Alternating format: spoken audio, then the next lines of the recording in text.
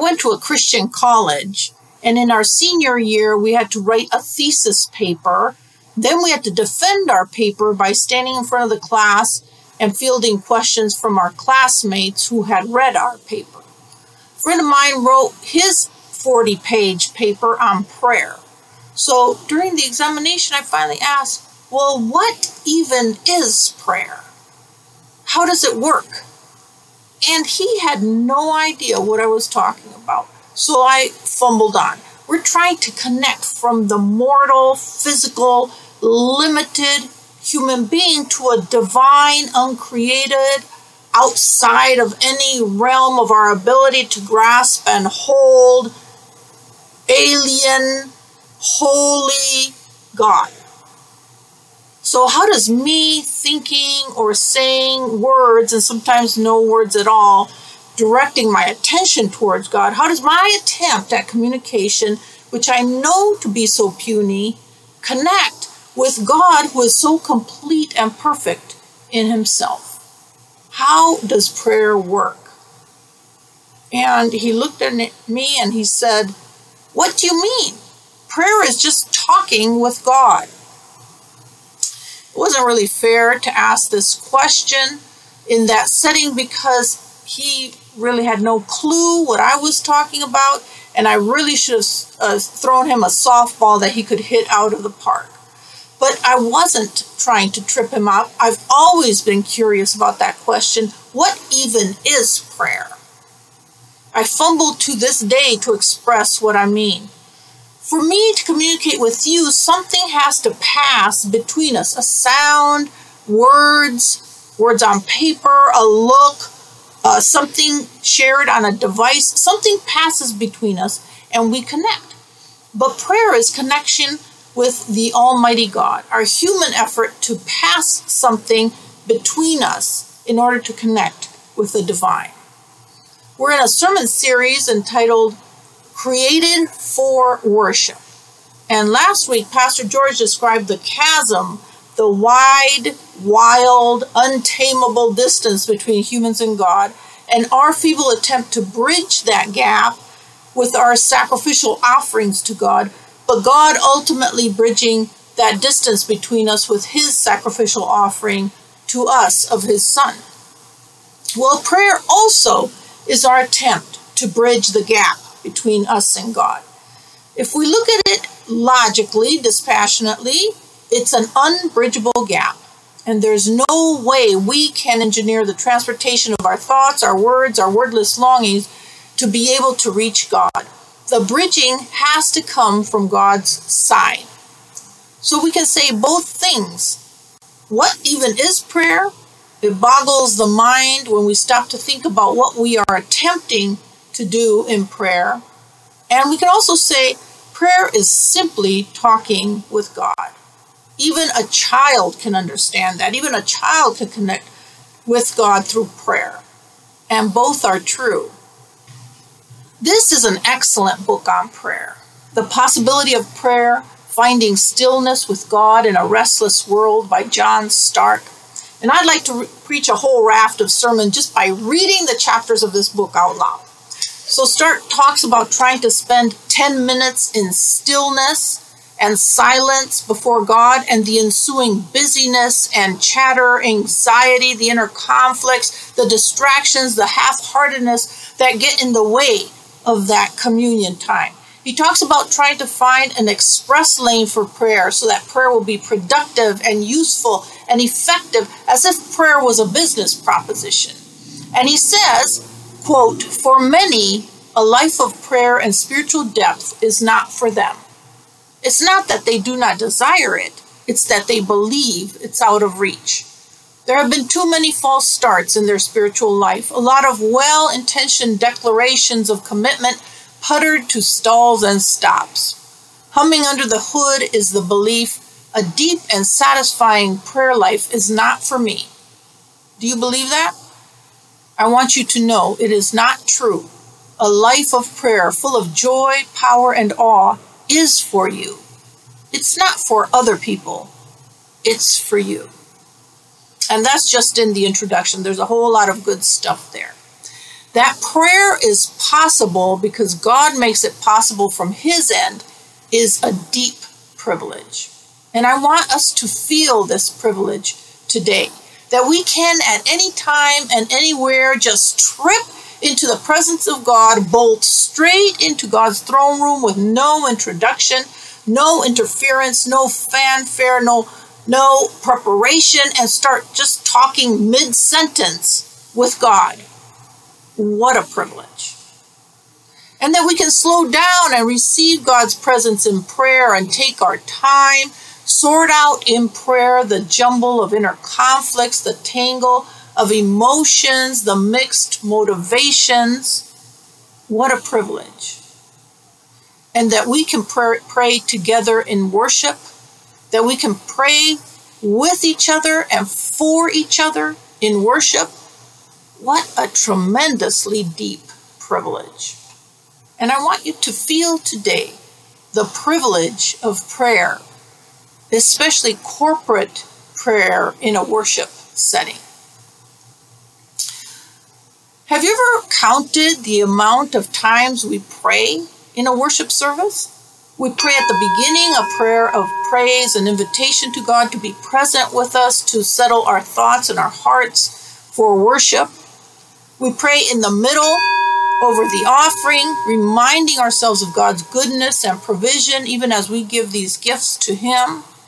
And then we pray in the middle again. This is a congregational prayer, which includes intercession, praying for others, and asking for ourselves, which is supplication. Or asking for others, that's also supplication. Asking is supplication. We pray over world events for our global outreach partners who are bringing the light of Jesus to needy places all over the world. Each Sunday, we also pray for one of our children or youth, and it's really important to us to have them covered in our love and our prayers. Nowadays, when we don't actually pass a plate around, the two prayers for the offering and for the congregation are often back to back, and the lay leader ends the offering prayer, Amen, and the next words from the pastor are, would you bow your head in prayer? Did you ever notice that you raise your head just to bow it again in prayer? And then we pray at the end of the sermon, a commitment prayer, an invitation prayer, welcoming God to do His work of transformation in us and through us.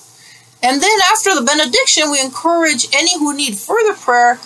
It used to be to come forward, but nowadays it's to wait in your pews and have someone come to you to have a small group prayer specific to what they are facing with either one or two people. And then on Communion Sunday, we add 3 more prayers. And sometimes we sing a prayer to God. That's a lot of praying, different kinds of praying.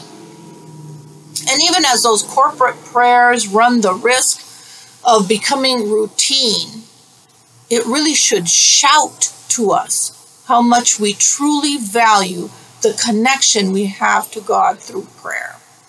And how we do have to continually, throughout our time together, communicate intimately and directly with God through prayer. We need to pray with other believers. Jesus assures us that where 2 or 3 are gathered, what? There am I in the midst. And aren't you glad He said 2? Aren't you glad He didn't say, well, where there has to be, 12. 12 is a good biblical number. Where 12 or more are gathered, there has to be a quorum. There am I in the midst. No, we rejoice that the promise of God's presence comes with a minimum of 2 praying together. Now, of course, I believe that His presence is assured to us when we pray alone. But I think what Jesus was highlighting with that comment, with His 2 or 3, is that we need each other when we pray, just as we need each other in order to grow spiritually. There is something fundamental, something foundational about praying with other followers of Jesus that we cannot do without. So I want to spend some time this morning thinking through that prayer of at least 2 together with the foundational understanding that we need each other in prayer. Our passage today comes from Ephesians chapter 6, verses 18 through 20. Pray in the Spirit at all times, in every prayer and supplication. To that end, keep alert and always persevere in supplication for all the saints. Pray also for me, so that when I speak, a message may be given to me to make known with boldness the mystery of the gospel, for which I am an ambassador in chains. Pray that I may declare it boldly, as I must speak. We should know that these verses come immediately after the Apostle Paul had encouraged us as followers of Jesus to be strong in the Lord and in the strength of his power, and to put on the whole armor of God. And then he goes on to describe the various pieces of the armor. The people he was writing to would have had in their mind the image of a Roman soldier.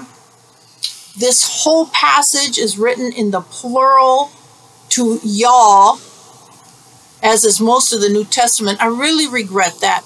In English, the you can be either singular or plural because it masks the fact that most of the New Testament is written in the plural. We individualistic Americans usually read it as if it's talking just to us, only to us, as if we alone can walk our journey of faith. And it's helpful to remember that Paul is talking to us all together as the body of Christ. And especially in this passage, I suspect that as we visualize the whole armor of God, we are most often picturing one soldier with each piece of that armor identified or metaphorically identified. Here's me, missing my helmet, of course, because I must let my long locks flow. But if you're a soldier, you are never alone. You depend on your fellow soldiers to your right and to your left, especially if a conflict arises. Soldiers are trained to look out for each other. And if I was a soldier, I'd most definitely be depending on the soldiers to the right and the left of me. I'd also like to have some other soldiers in front of me and behind me. The middle is where I'd be most comfortable, so everyone can have my back, my front, and my sides. It is no accident that immediately after describing the armor of God, the whole armor of God, and picturing a whole squadron of troops, it's no accident that the very next word that Paul writes is pray. And just as putting on the armor is necessary to our strength and power, so also prayer is necessary if we are to receive divine power. Our passage tells us that we must pray in the Spirit in order for our prayers to communicate with God. Prayer is regularly described as the activity of the Holy Spirit in the believer. So here, with this three-word phrase describing prayer in the Spirit, I answer my own question. What even is prayer and how does it work? How is that gap bridged? God gives us his Spirit, which connects us back to the Father in prayer. We pray in dependency on the Spirit so that it isn't our thoughts, our words, our feelings that are carrying that prayer to the Father. It is God's Spirit carrying it back. It's very important that I do not pray in my own spirit because I know my own spirit to be faint and to be sagging. I don't trust my own spirit to be on the job every time I pray. I battle with my own spirit on the days when I'm distracted or when I'm down, and I need instead God's unflagging Holy Spirit to carry my prayers, no matter if they are strong or weak prayers. Verse 18 says, pray in the Spirit at all times and in every prayer and supplication. And that pretty much tells us that every prayer we make needs to be in the Spirit. Why didn't Paul stop at every prayer? Why did he have to add supplication at all times and in every prayer and supplication? And in fact, why does he double down on supplication with the next phrase, the second half of verse 18? To that end, keep alert and always persevere in supplication for the saints. Well, supplication is a very humble request. It's a petition. It's asking for something with humility in full knowledge of who we are and who God is. And we pray all kinds of prayers. Prayers of thanksgiving come to mind, prayers of praise. But in how many of our praise do we ask God for something? That becomes a prayer of supplication then. What percentage of your prayers involve some kind of request? And for me, supplication is involved in practically everyone, almost. I ask a whole lot for myself. I ask a whole lot for others around me. That's called intercession, but it's also asking, which makes it a prayer of supplication. And this fact that supplication is built into probably over 90% of our prayers is, I think, one of the reasons why prayer is so vital to our Christian journey. I would like to suggest that supplication, it should dominate our prayers, that it's good and well that it dominates our prayers for these reasons. Prayers of supplication show our dependence upon and our faith in God. Those prayers connect us to God. We are to come before our Heavenly Father. Some people say Heavenly Mother, if they prefer, as beloved children. And children ask for a lot. They ask for help. They ask for what they need. They ask for what they want. Children who are secure in the love of their parent know who is going to supply their needs and also some of their wants. So they go to the source directly. And when we pray in supplication, we are acknowledging the God of love as our source, the Creator who is the head of our transformation, the Father of lights who delights in his children, from whom every good and perfect gift comes from above. A prayer of supplication honors God's greatness and our relationship of love and dependency to him as children to a father.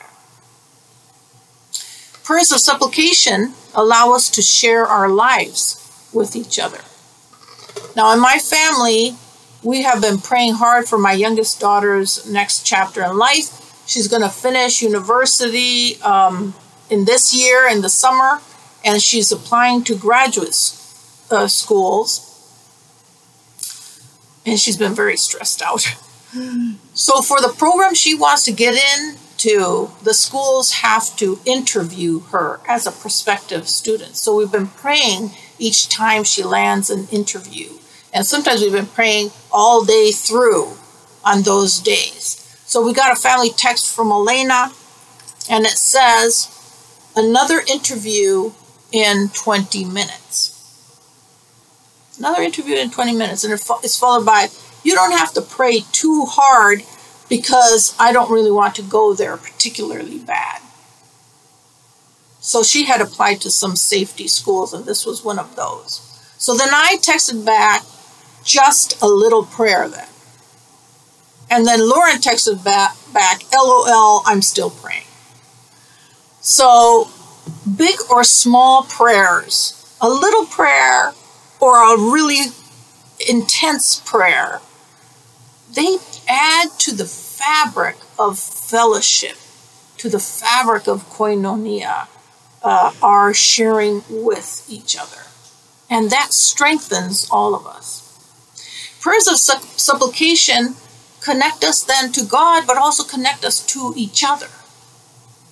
Paul doubled up on the supplication in verse 18 because his next verse was going to be a personal prayer request that he had. He needed their prayers. He was chained up in prison. He was facing a capital charge hanging over his head. It's interesting that he doesn't ask them to pray for his freedom. Instead, he asked them to pray for boldness in proclaiming the good news of Jesus. Paul needed their prayers to strengthen him.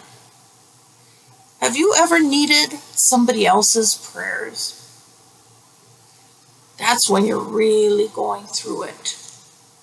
And maybe you felt sometime that you can't pray at all. That's when you really, really need it.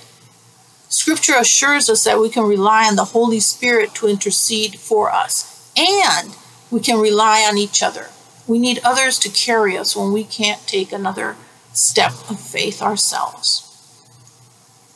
Prayers of supplication open our eyes beyond what we immediately want and alert us to the greater purposes of what God is doing. Prayer involves us in God's workings, God's activity. It involves us in bringing His kingdom down to earth as it is in heaven.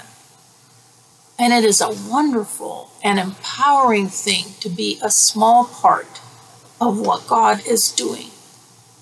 Sometimes I pray for a specific request, but then I also ask God to apply my prayer to whatever area He wants to in that person's life. So I may be praying for their broken arm, totally unaware that they've got a broken heart which needs more prayer. I don't even know about that, but I have the honor and privilege of asking for God's intervention, for God's gifts on behalf of that person, and for God to apply my prayers as God sees fit.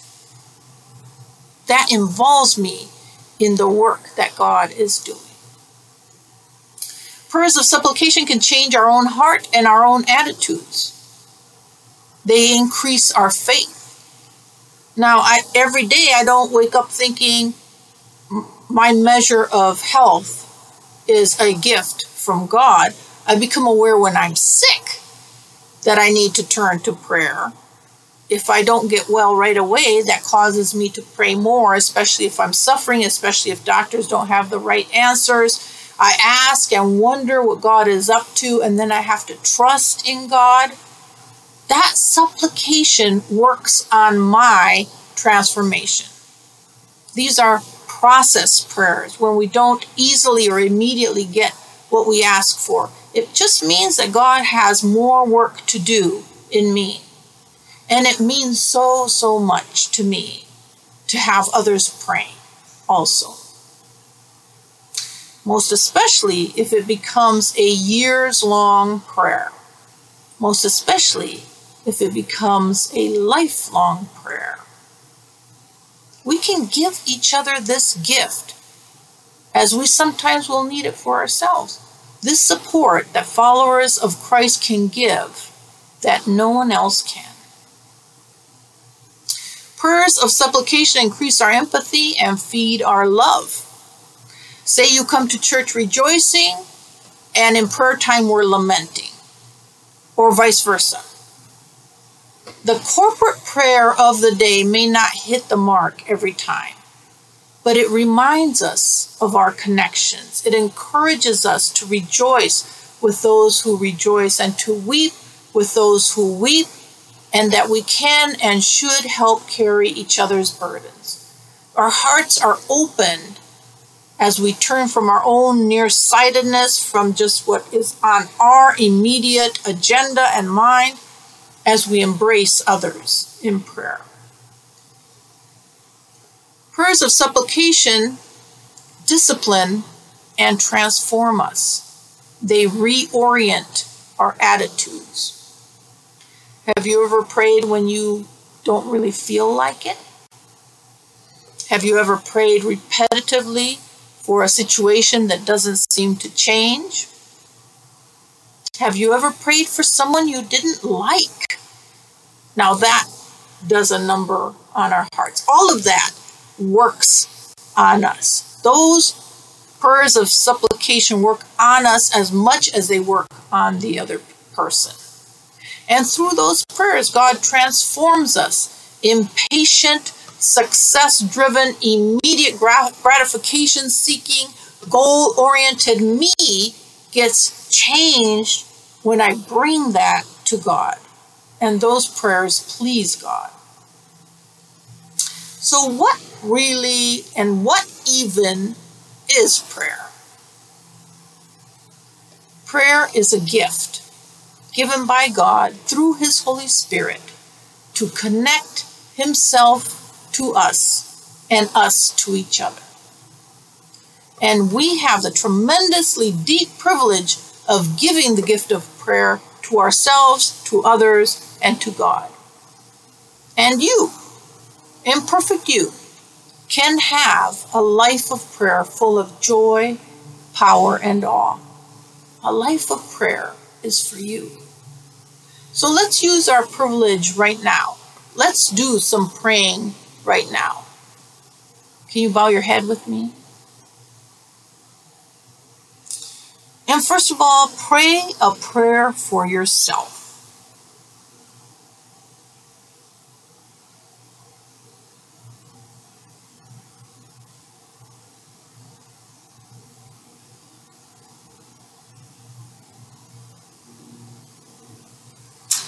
And now pray a prayer for someone else. And if someone doesn't come to your mind, ask God to bring someone to your mind.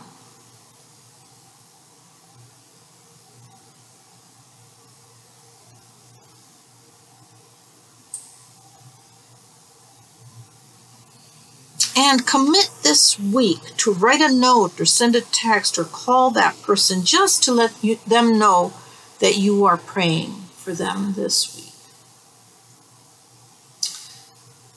Precious God, come to us in your prayers through your Spirit and hear our prayers. Work through them. In Jesus' name, amen. We meet in Altadena every Sunday morning at 11 a.m. Pacific, both in the sanctuary and on YouTube. Most other events will be starting up soon, but if you need prayer now, please reach out to us at altabapprayer@aol.com.